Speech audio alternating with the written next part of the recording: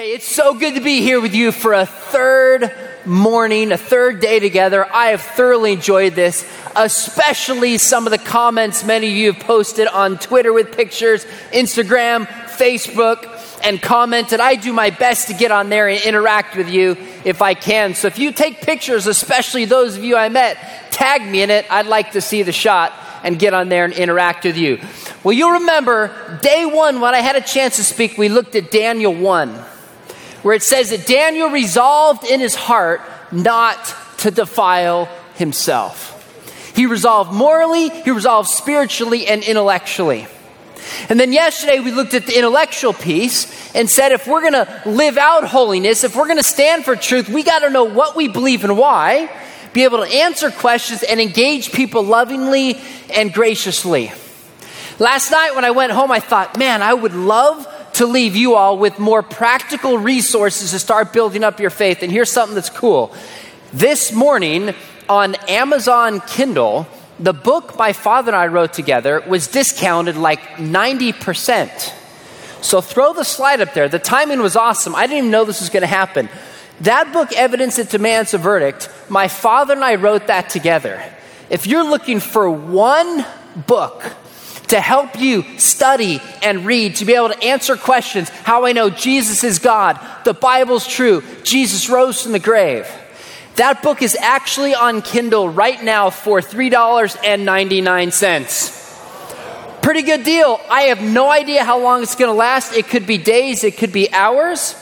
But if you take one book like that and just say, you know what, 15 or 20 minutes a day, I'm going to read it in a few weeks, in a few months, in a couple years, you will find your faith built up, ready with answers for tough people who ask. So throw it up there one more time in case you missed it, want to take a picture of it. It's up, cool discount. I would take advantage of that if you're looking for a resource. Second, for those of you who are leaders, my father and I did a course based on that book called Evidence for Faith. And I actually got a special discount code for those of you here, if you're a parent, if you're a youth pastor, and last night you found yourself challenged thinking, I got to go back and go deeper. Or even if you're a student and you think, I want to go with some of my friends and help understand why we believe what we believe. That's a 6-part series my father and I did together with discussion questions, with short videos. Keep it up. Oh, there it is right behind me. It's called Evidence for Faith. And you plug that discount code in and you will get a significant discount. That's a couple of resources that I hope will help you. Now this morning, we're going to talk about something a little different. We're going to apply this question of truth and holiness to how we live. And I've got a question for you. I think I know the answer, but the question is this. Have you ever been hurt by somebody you deeply care about? Maybe a parent, maybe a friend, maybe a roommate, maybe a coach, a teacher, a brother, sister, said something or did something that just hurt inside of you. Well, I told you the first day that I loved the game of basketball. When I was in junior high, I determined I wanted to play college basketball. Being 5'9" and white, I knew the NBA wasn't in my future. But I thought I want to play college basketball, and if I work my tail off, I can. I played 4 years at Biola. And I would practice all the time. Where I lived in the mountains, it would snow. So I would actually get up, even when it was snowing outside, I would be shooting, practicing in the snow, working on my game. I'd get up early in the morning. After practice, I'd go unlock the door. I was supposed to lock it. Drive around and come back after my coach left and then practice basketball some more. I loved the game. And in my small town, there was a man who was the best basketball player I knew. I lived in a small town in the mountains. He was probably about 6'3", 190 pounds. And I looked up to him because he was a state championship coach.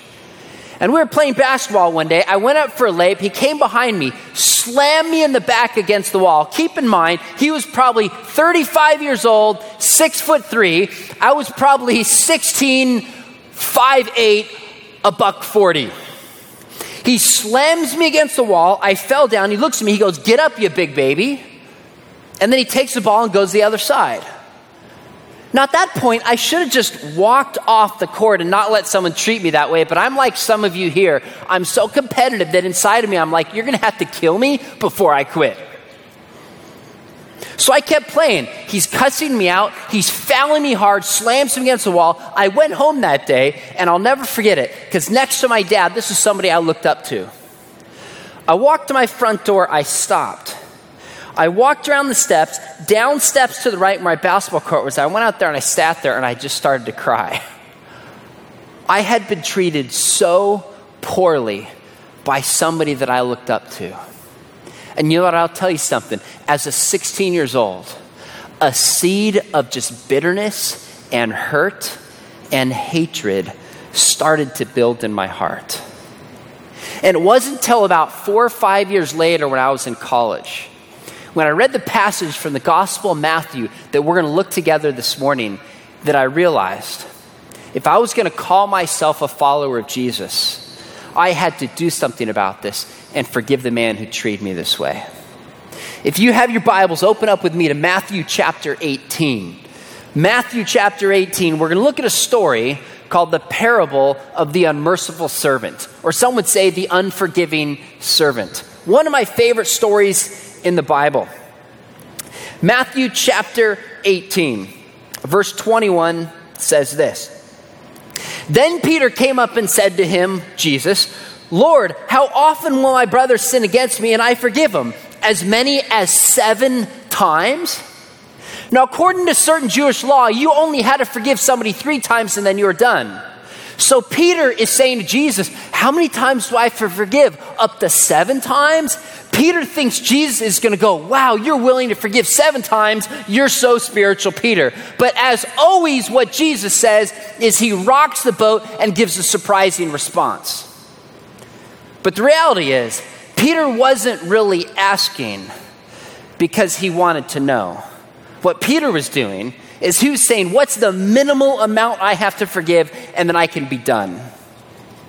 Kind of like, I'm actually really curious, how many of your parents make you clean your room before you can like go out with a friend or like play video games or do something you want to do? How many of your parents make you clean your room?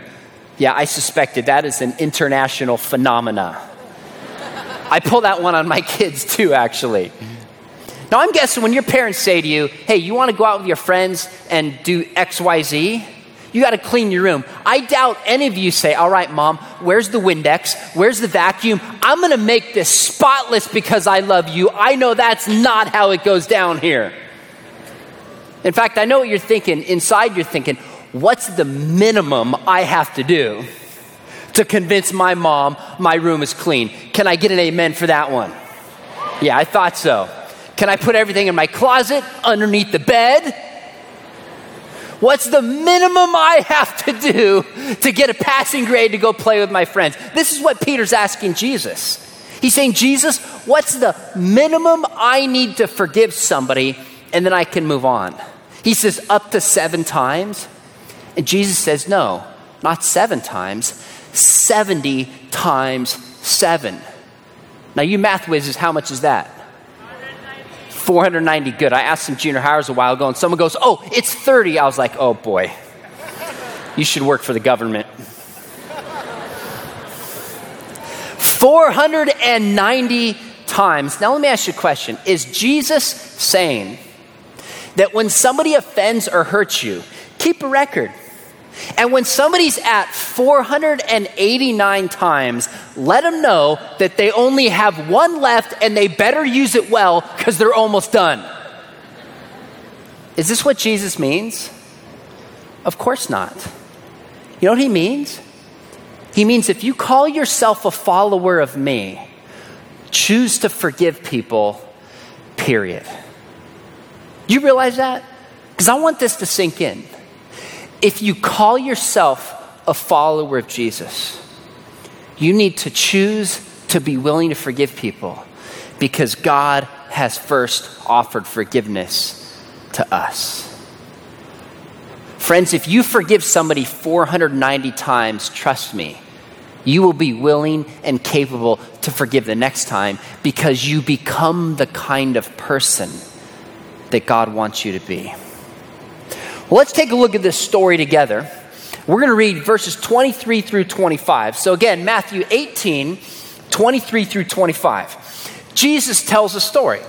It says this: "Therefore, the kingdom of heaven may be compared to a king who wished to settle accounts with his servants. When he began to settle, one who was brought up to him owed him 10,000 talents, and said he could not pay. His master ordered him to be sold with his wife, his children, all that he had, and payment to be made. He was just commanded with all that he had for payment to be made to the king. Now, 10,000 talents, you know how much that is? That's actually equivalent to millions of dollars or tens of millions of pesos. Millions of dollars this servant owed the king. In other words, this was a debt so big that he was incapable of paying it back.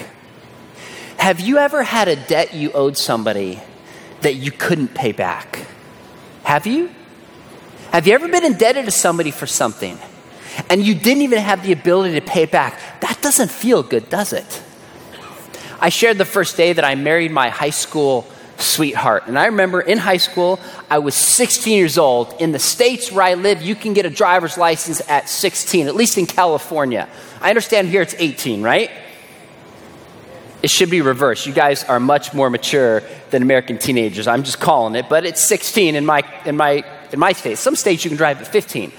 Well, I got to drive. A guy who worked for my dad had a Volvo Jetta car. This is a German car with a stick shift that you have to learn to put the clutch in and shift it to drive it. And I picked up Stephanie, who's my wife now, and in my town, we didn't even have a stoplight. It was so small. The only cool place we could go was Dairy Queen. So it's like, hey, do you want to go to Dairy Queen or Dairy Queen? She's like, I'll go to Dairy Queen. So I picked up Stephanie. She's 15. She's a year younger than I'm 16. We're driving and we pulled up to Dairy Queen, but we're on a decline where we had to park. Now, if you drive a stick shift, you know if you park on a decline to start it, you have to kick in the clutch quickly and shift it. Well, we park, go get our ice cream. I made her buy. I'm just kidding. I bought. I think. I don't even honestly remember. But we got ice cream together, come back to the car, and it's parked like this on a decline, and there's another car right in front of it about 10 inches. I'm walking up to this going, oh boy, this is not good. I just learned how to drive. I don't want to crash the car, especially in front of this girl I really like. So I open up the door, let her in, come to this side. I'm sweating it, but I'm playing it off like I'm cool. But here's how the Jetta works. If you go with the stick shift, you go over and up, it would go forward. First gear. To go in reverse, it's over, down, and up. Now, who on earth designed that? I mean, that's ridiculous. So I pull the emergency brake off, intending to go backwards. I go over and I go up. Let go of the clutch, hit the gas. It goes so quickly forward that the front of the hood in the car locks on the hitch on the back of the car behind it, and the wheels in front are spinning. I was like, any cool points I had are gone. Well, I got the car taken down, left a note for the person. My dad had taught me, said, hey, if you damage another car, leave a note. The lady calls me up. She goes, thank you for leaving a note. You totally damaged my fender. We have to completely replace it. I can't remember. It's like $600 or $800. I was a high school kid. I didn't remotely have that. I remember sitting there going, oh my goodness, I have a debt and I don't have the means to pay this. I can't pay this back. And I remember saying, please, it's just a fender. Will you forgive what I owe you? This is where the servant is with the king, but with millions of dollars. He owes a debt he cannot pay back. It's impossible for him to pay back to the king. But remember, this story is not just about money. This story is about forgiveness. And the reality is, I think we live in a global culture, your country and mine, in which there's a lot of people walking around carrying burdens from people that they have been hurt by, unwilling to offer forgiveness. I know you all are familiar with Michael Jackson, one of the greatest pop stars of all time. Whether you like his music or think he's crazy, he is one of the greatest performers of all time, even in the 20th century. Well, Michael Jackson, when he was 5 years old, was part of a group called the Jackson 5. He was world famous at 5.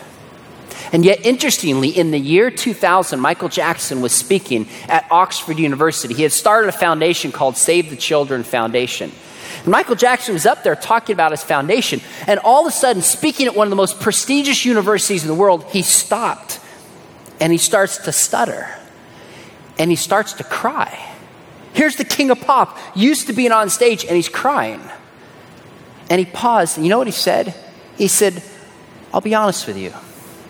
All I ever wanted in life was for my father to say, Michael, I love you. I'm proud of you. And he sat down. You want to understand Michael Jackson and the crazy stuff he did? Look at his broken relationship with his father. Michael then told a story when he was 5 years old, his very first practice for the Jackson 5.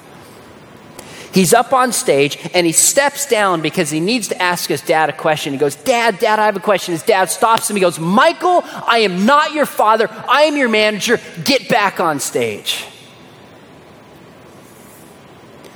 You see, Michael Jackson was like so many people I see in the world today. He carried around hurts. He carried around a burden, and it affected him every day of his life. I saw a study of retired people, 80s, 90s plus, who lived in a retirement home, and they were asked, if you could live your life again, what would you do differently? Interesting question. One of the top responses was, we would eat more ice cream. That's good advice. Second, we would go on more walks. Third, we would choose to forgive people who hurt us in life.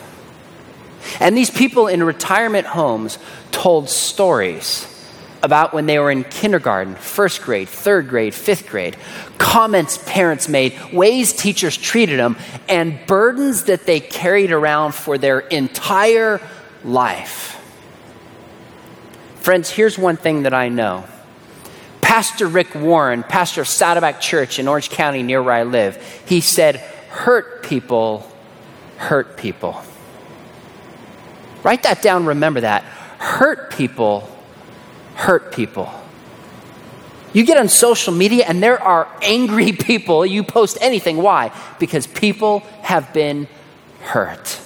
In my country, we've had an epidemic of shooters. Shooters at a school in Connecticut, at a church, at a school in Florida, a school in Texas. And every time this happens, I know instantly the shooter must be deeply hurt to do something like this.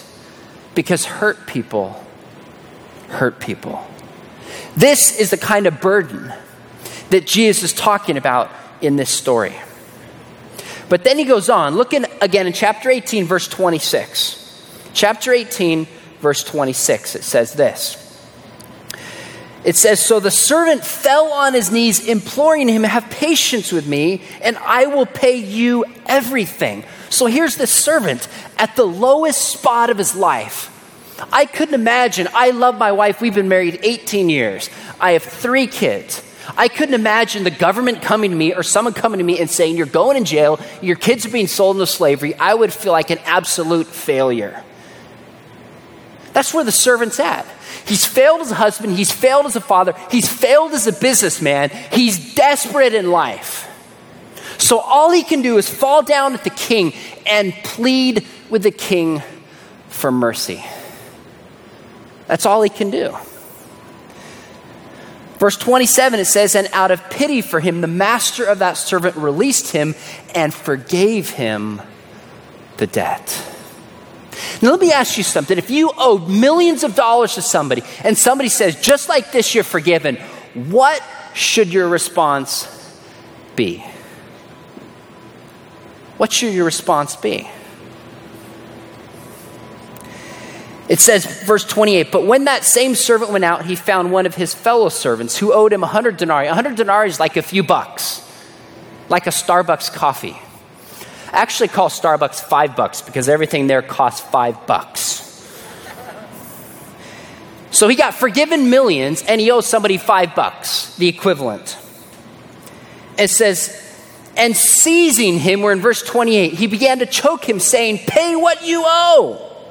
So his fellow servant down and pleaded with him, have patience with me, and I will pay you. You see what's happening in this story? The servant owed the king a debt he could never pay back. He fell down on his knees. He pleaded with the king. He said, please have pity on me, and the king has pity on him. And then the exact same servant who was just forgiven goes out, finds someone who owes him $5 or $20, pocket change in comparison to the millions. He says, you owe me money, give it. The servant does the same thing. He says, please have pity on me. Now you'd think that this servant learned his lesson, right? But what happens? What happens? Verse 30, it says, he refused and went and put him in prison until he should pay the debt. When his fellow servants saw what had taken place, they were greatly distressed, and they went out and reported to their master all that had taken place. And then his master summoned him and said to him, you wicked servant, I forgave you all that debt because you pleaded with me. And should you not have had mercy on your fellow servant as I had mercy on you? And in anger, his master delivered him to the jailers until he should pay all his debt. And friends, when I read this verse 35 in college, I knew I need to do some business with God and get my heart right. Verse 35 says, so also my heavenly Father will do to every one of you if you do not forgive your brother from your heart. Friends, did you hear those words? Do you hear how seriously Jesus takes forgiveness? Friends, there's a big difference between being sad that you get caught and being sad that when you do something wrong, right? Have you ever been caught and you're more upset that you got caught and in trouble than the wrong thing that you did? Honestly, how many of you have been there? Because I've been there. Let me see your hands. Okay, I thought so. That's human nature, right? What happened with this king, with this servant? He wasn't grateful and understanding the mercy that the king showed to him. He was just glad he wasn't in trouble anymore. He was just glad he wasn't in trouble. He didn't learn the lesson. You see, part of the story is there's two types of debts. There's a debt to the king, which is our debt to God, and then a debt to other people. And you see what Jesus is saying? He's saying, if you understand the massive debt through which God has forgiven you, then it's like pocket change to forgive other people who have hurt you. That's the point of this story. I'm convinced more and more that as Christians, one of the reasons we're quick to judge, we don't always show grace, and we don't show mercy to people, is because we don't understand our own brokenness, the depth of our need for God, how much we have sinned against God, and how much He has forgiven us, so we don't show grace to other people. Not long ago, I got invited to speak at a huge university in Southern California where I live. And I got a sub for my class because I was teaching high school. And I wrote an entirely new talk. And then the day before I left, the head of the chaplain called me. He goes, "Oh, Sean, I'm so sorry. We double booked someone else. We don't need you to speak tomorrow." You know what I said? I said, "That's totally okay. I understand. No problem." And I hung up. Now, why was I so gracious? Is it because I'm such a gracious guy? That's not my point. You want to know what happened? A few weeks before that, I double booked myself in the state of Washington and Texas on the same day without realizing it. Now, in case you don't know the geography of my country, that is not going to happen in one day on the same night. So I had to call this entire event that planned around me and say, I totally blew it. I messed up. please forgive me. I can't be there for your event. So because I had to call somebody else and realize that I had messed up, I had some grace when somebody else messed up. That's what this story is about. The story is about if we understand how much God has forgiven each one of us, then friends, it's like pocket change to forgive other people who have hurt us. You see, forgiveness in the Bible is not like you go to McDonald's and say, could I get a biggie size or an extra large fries for like 35 cents? It's not an option. Jesus said, let me read it again. My heavenly Father will also do the same to you if each of you does not forgive his brother from his heart. Friends, those are strong words. Those are strong words. Forgiveness is not optional. Jesus says, if you're on my team and you're a follower of me, you choose to be willing to forgive a brother, period. Game over, forgive him. Now, for some of you, that's hard to hear, isn't it?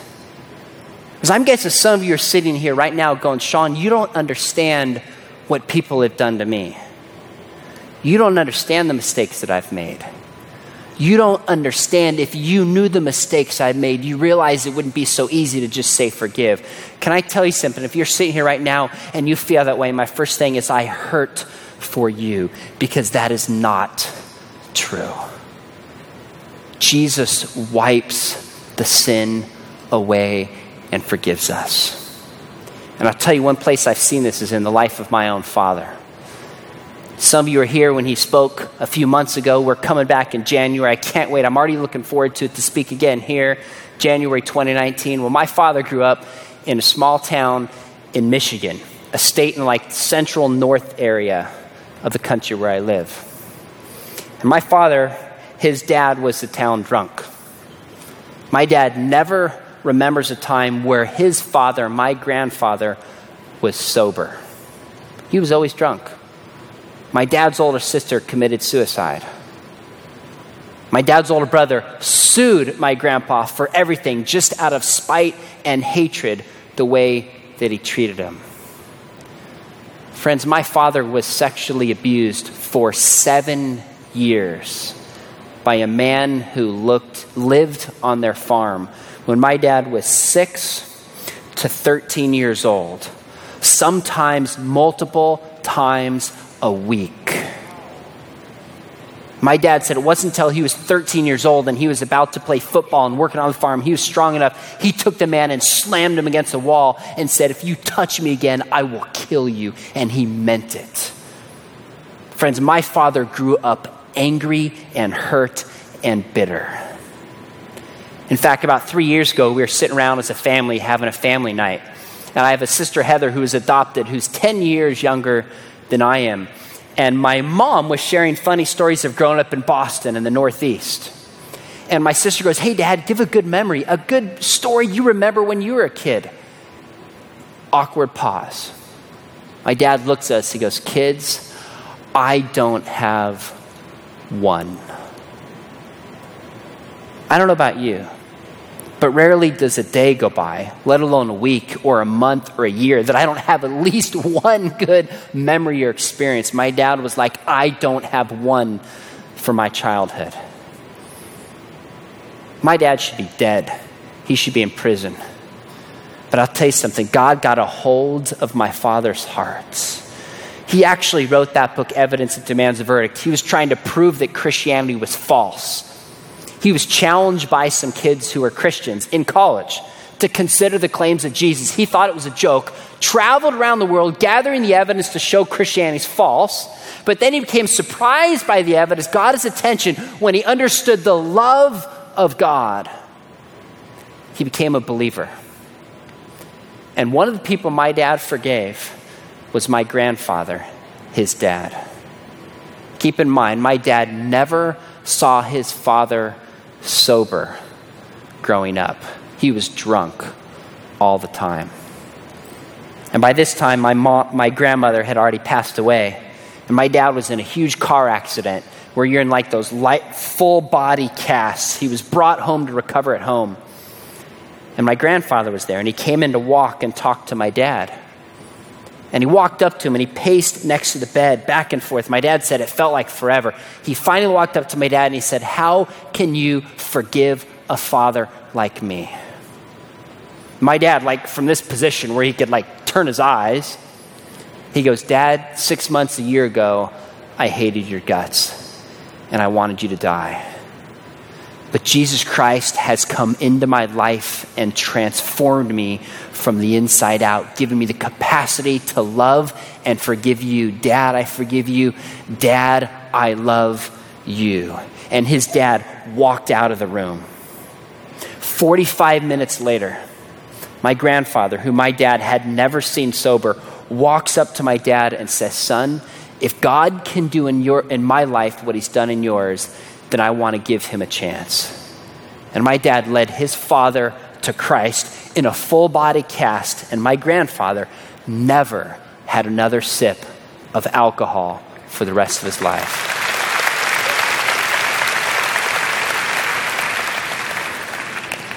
You know who else my dad forgave? A man by the name of Wayne Bailey. Wayne Bailey is the man who sexually abused my dad for 7 years. My dad became a Christian, went to find where he was living in a trailer park, knocked on his door. The man opened up the door. He said, "Wayne, what you did to me was wrong. It was evil. So I want you to know something.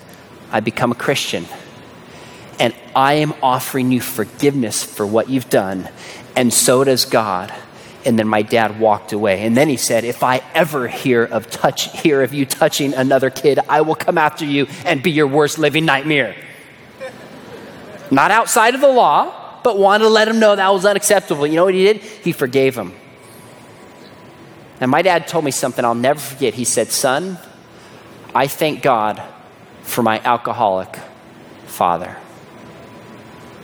Now, some of you, if you have trouble with your parents, or you've made mistakes, or you have hurts, you're thinking, how could you possibly be thankful for an alcoholic father? You know what my dad said? He said, "God used that in my life to shape me, to form me, to give me a passion for this generation, and to change my heart." God, we worship a God who can redeem anything. Anything. And that's what this story is about. That's what this story is about. Let me tell you what forgiveness is not, in case it's not clear. Forgiveness is not a feeling. You realize that, right? If you're sitting here right now going, "Gosh, the Bible, these stories, there's someone I need to forgive," I'm going to wait until I feel like it. You will never forgive that person. The world we live in increasingly says, if you feel it, it must be true for you. It must be right. Friends, if you live your life on your feelings, you will wreck your life and destroy your relationships. Forgiveness is not a feeling. Forgiveness is a choice, even if you don't feel like it. Forgiveness is a choice. But what did Jesus say? Where your treasure is, there your heart will be also. When we choose to forgive people, then God begins often to change and soften our hearts. Please don't think forgiveness is a feeling. If you're waiting to feel like forgiving someone, you're going to be waiting a long time. Second, forgiveness is not forgetting. People say, "Oh, forgive and forget." That's a horrible statement. I think we should take it out of the English lexicon. You might be thinking, wait a minute, doesn't the Bible say in the Old Testament, God will remember our sins no more? Look, God doesn't forget our sins. He's omniscient. He knows everything, past, present, future. When the Bible says God remembers our sins no more, it means God will not hold these sins against us. I think we remember the hurt that we have, so we won't repeat those same sins in the future. Forgiving doesn't mean forgetting. That's not what forgiveness is. Third, forgiveness is not excusing. Forgiveness is not saying, "Oh, it wasn't a big deal. Don't worry about it. Hey, you'll do better next time." That's not forgiveness. And fourth, forgiveness is not a one-time choice. Yes, we choose to forgive, but oftentimes we have to choose and keep choosing, which is why Jesus said, "Forgive 70 times 7." What is forgiveness? In his book, Free of Charge, Miroslav Volf said, forgiveness is one, naming the wrong. To forgive somebody, to say, I recognize that action. Second, condemn it as wrong. Name it, condemn it. Third, give someone the gift of not counting it against them. That's what forgiveness is. Forgiveness is giving somebody the gift of removing the burden that they're carrying around. That's what it means to forgive somebody. Desmond Tutu, one of the leaders for reconciliation in South Africa, he wrote a book called No Future Without Forgiveness. And he wrote about 3 U.S. soldiers who were talking with each other at the Vietnam Veteran Wall in D.C. One of the soldiers said, have you forgiven those who held you prisoner of war? The second soldier said, I will never forgive them. And then a third soldier said, then it is certain they still have you in prison, don't they? You realize when we don't forgive somebody, guess what? It's you and me who are imprisoned. Jesus said, you shall know the truth and the truth shall set you free. It's actually freeing to forgive other people. It's freedom. It brings freedom in life to forgive others. But what I found is sometimes the hardest person to really experience forgiveness is yourself, isn't it? Sometimes you're willing to give forgiveness to other people. But when it comes to yourself, sometimes it's harder. This week we have a podcast at Biola that I co-lead, and we had a lady on, her name's Victoria. And she had an abortion. Her boyfriend talked her into it. And she said the moment she had an abortion, she grieved and knew it was wrong. She couldn't tell anybody. She feared Christians would judge her and treat her differently. She was in the church for years, on the worship band, on stage, having told nobody this. Women would come to her who had had abortions, experience freedom and releasing, and she was getting angry at God, seeing all these people get freedom, but she couldn't experience freedom herself. See, sometimes it's experiencing freedom ourselves that is the hardest. In my class, I still teach high school part-time. I tell my students, I say, look, we can talk about anything in class as long as you really want to know truth and we bring it to Scripture. So one time in class, the topic of pornography came up, and we were talking about how it comes up on the internet, how it affects the brains and relationships and culture. And I saw the student sit in the back, great athlete, great kid, great family. And I could tell he was getting bothered by this. So when it was done, it was lunchtime. He came up to me, said, Dr. McDowell, can we talk? I was like, no, it's my lunchtime. I'm just kidding. I didn't say that to him. I said, sure, step into my office, which was actually a desk in the middle of my classroom. We sat down and said, hey, what's going on? And keep in mind, this was a senior student, varsity athlete, stud, on all those levels. He puts his head down before he says anything, and he just starts to cry intensely. So I went and got him a tissue. I came back. I said, hey, what's going on? He goes, Dr. McDowell, I got to tell you something. He goes, for the last 6 months, I go into my room at night, close the door. My parents think I'm going to sleep. On my phone, my tablet, my computer, I look up pornography, and I look at it for hours and hours and hours. He said, Dr. McDowell, I can't stop. What do I do? I said, first off, thank you for telling me and opening up. You're on the right step. The first step is just to tell somebody. I said, second, I have seen people from the most intense just addiction experience healing. If you are willing to trust God and believe God can heal you and bring you from this. Do you believe that? He said, yes. I said, but let me ask you a question. How does this affect you? And he gave him the answer I hear from every young person I've asked that question. He said, first off, I feel guilty all the time. He said, but second, he said, I can't look at a woman the same. He said, once I started looking at pornography, every time I look at a woman, I start undressing her in my mind. Friends, if you think you can look at pornography and still be holy and it doesn't affect you, you are only fooling one person, and it's yourself. But I don't raise this question to beat up on you and make you feel guilty. If you look at this or have looked at this, I want you to experience the freedom that comes from knowing that God forgives you and God loves you and God restores you. Don't give Satan this foothold in your life. Friends, God loves you. God loves you. God forgives you. And he wants you to experience his best.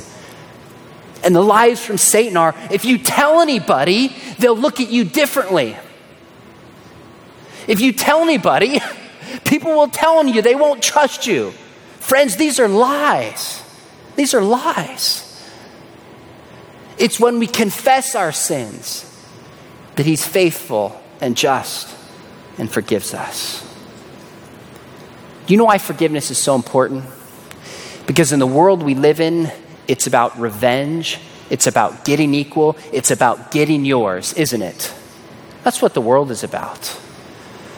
But when Christians actually choose to forgive each other and to forgive other people, our world pays attention.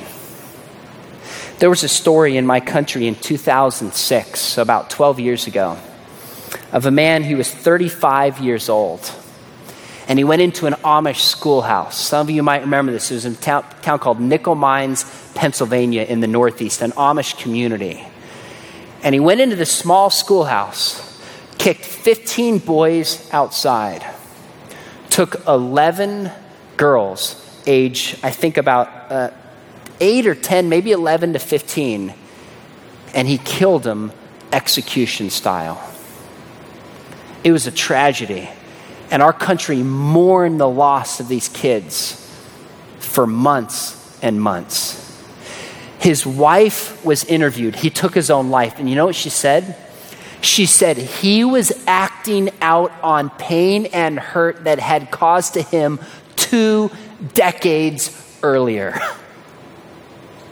He was hurt, carried that burden around, never experienced freedom. So in turn, he hurt other people. But this wasn't the story. The story that shook my country was that the Amish people, because they believe that God is sovereign and they believe God is good, even in tragedies like this, chose to forgive that man. In fact, a fund was sent up to give money to the Amish. They took half of it and gave it to the surviving widow and the 3 kids. Can you imagine that? At the funeral, over half of them were Amish. And describes how the Amish man held the widow and mourned with her in her loss. This was the cover of U.S. News and World Report. Everybody was shocked. They said, look how evil this is. Look how terrible this is. How can they forgive this? And the Amish people said, we believe God is good. We believe God is in control. And it was their willingness to forgive that caught the world's attention. Friends, as Christians, we are called to be holy. We are called to love. But we are called to forgive people. Because we follow a God who has forgiven every single one of us an incredible amount of debt and burden. And he loves us. And when we understand that, it gives us the capacity to forgive other people so they can have a taste of what it means that God forgives them.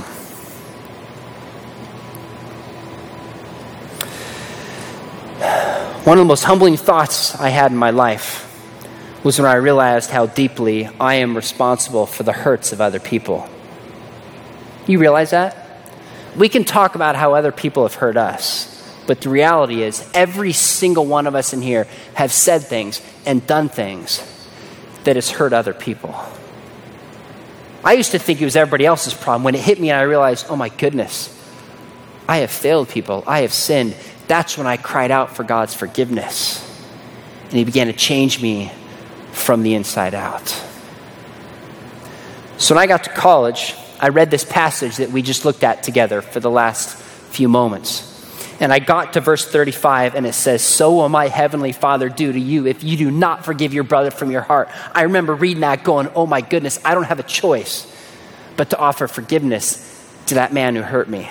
So I sat down and wrote about a 3 to 4 page, single-spaced, handwritten letter. Not an email, not a text, not a Facebook post. I wrote a 3 to 4 page letter to this man, thanking him for all the ways he had encouraged me in life, and then saying, what you did to me was wrong, but I want you to know I forgive you. Mailed it to him, and I heard nothing back. I heard nothing back. And then months later, we were up in a town where we saw him. And I thought, you know what, I'm just going to ask him. So I said, hey, did you get that letter? He goes, yeah, it was great, thanks. And I'm sitting there going, that's it? That's it? Come on, man, I wrote a letter. I'm pouring out my heart. And then about 3 or 4 years after that, finally, we were back up in that town. I saw him, and it was the strangest thing. It was as if God had lifted that anger and that bitterness that was there, and I could finally see him and care for him for who he was. Do you know why the Bible says to pray for your enemies? It's not just for your enemies. It's for you, and it's for me. If you sit there and pray for your enemies, the people that have hurt you, what happens? It starts to soften your heart. And you learn to love people in a way that you couldn't before. In just a minute, I'm going to ask you to respond. And here's what I'm going to have you do. I'm going to ask you one of two things. If there's somebody that you know you need to go forgive, I'm going to have you stand up. Or second, if somebody has been asking for forgiveness and you haven't been willing to grant it, I'm going to ask you to stand. In just a minute, I see that some of you are standing now. This is great. Here's why. In fact, go ahead and stand up if this is you. If there's somebody in your life, you know, man, I've been listening to this. I need to go ask this person to forgive me. Or there's somebody else in your life. You know that you need to be willing to forgive. Stand up. Now, if you don't stand, nobody's judging you. I don't want anybody to stand because you feel peer pressure to stand. That is not the point. But if you're sitting there in your life and you think of a parent, you think of a friend, maybe it's yourself, maybe a teammate, maybe a coworker, and you realize, man, these words pierced my soul. I need to ask for forgiveness, and I want to be set free like Christ set free. You want to be set free like my father was, to even be able to thank God for an alcoholic father. Friends, I look out here, and I am blown away at how many of you have the courage to stand up. I'm encouraged, and I'm blessed by this. And I'm going to ask you to do something. If you are near somebody who's standing, and a guy with a guy, girl with a girl, I want you to stand next to this person and let's pray together that God gives us the strength and the courage to go forgive these people and experience our holiness. Stand up right now where you're at. Go near. If there's somebody near you, it's a friend. Again, a guy with a guy, a girl with a girl. Go put your arm around them. Go stand by them. Tell them that you love them, that you're standing with this person, and you're going to be with them to experience God's healing and forgiveness. Go stand by them right now. And I'm going to ask you to do something, because I almost have to wrap up. I'm going to ask you, if you stood up, will you tell at least one person why you stood? Will you tell at least one person? Because I know if you're standing here right now thinking, I got to forgive that person, but don't tell anybody, all the temptations of business will come. You'll walk out that door and find an excuse not to do it. Because that's my nature. I'm going to ask you, if you stood, to tell one person. Maybe it's big, maybe it's small. And just getting it off your chest is the first step to know that God is forgiving you so you can live in the holiness that he wants you to live in. Heavenly Father, I am so thankful for these students that I look out and see. Their energy, their passion, their clear desire to follow after you. I pray that you just bless them in ways that would just blow their socks off, so to speak. that if there's people sitting here right now knowing they need to forgive somebody, but still fighting if they have the courage to say it, God, give them calmness, give them confidence, give them your peace to experience the forgiveness that you want them to experience. God, I pray that your arms of love and compassion and healing will descend upon every young person here, and you will restore them and make them into the person you want to be so they can make a difference in this world for you. God, we pray this in your name. Amen. God bless you guys. Thank you for the chance to share.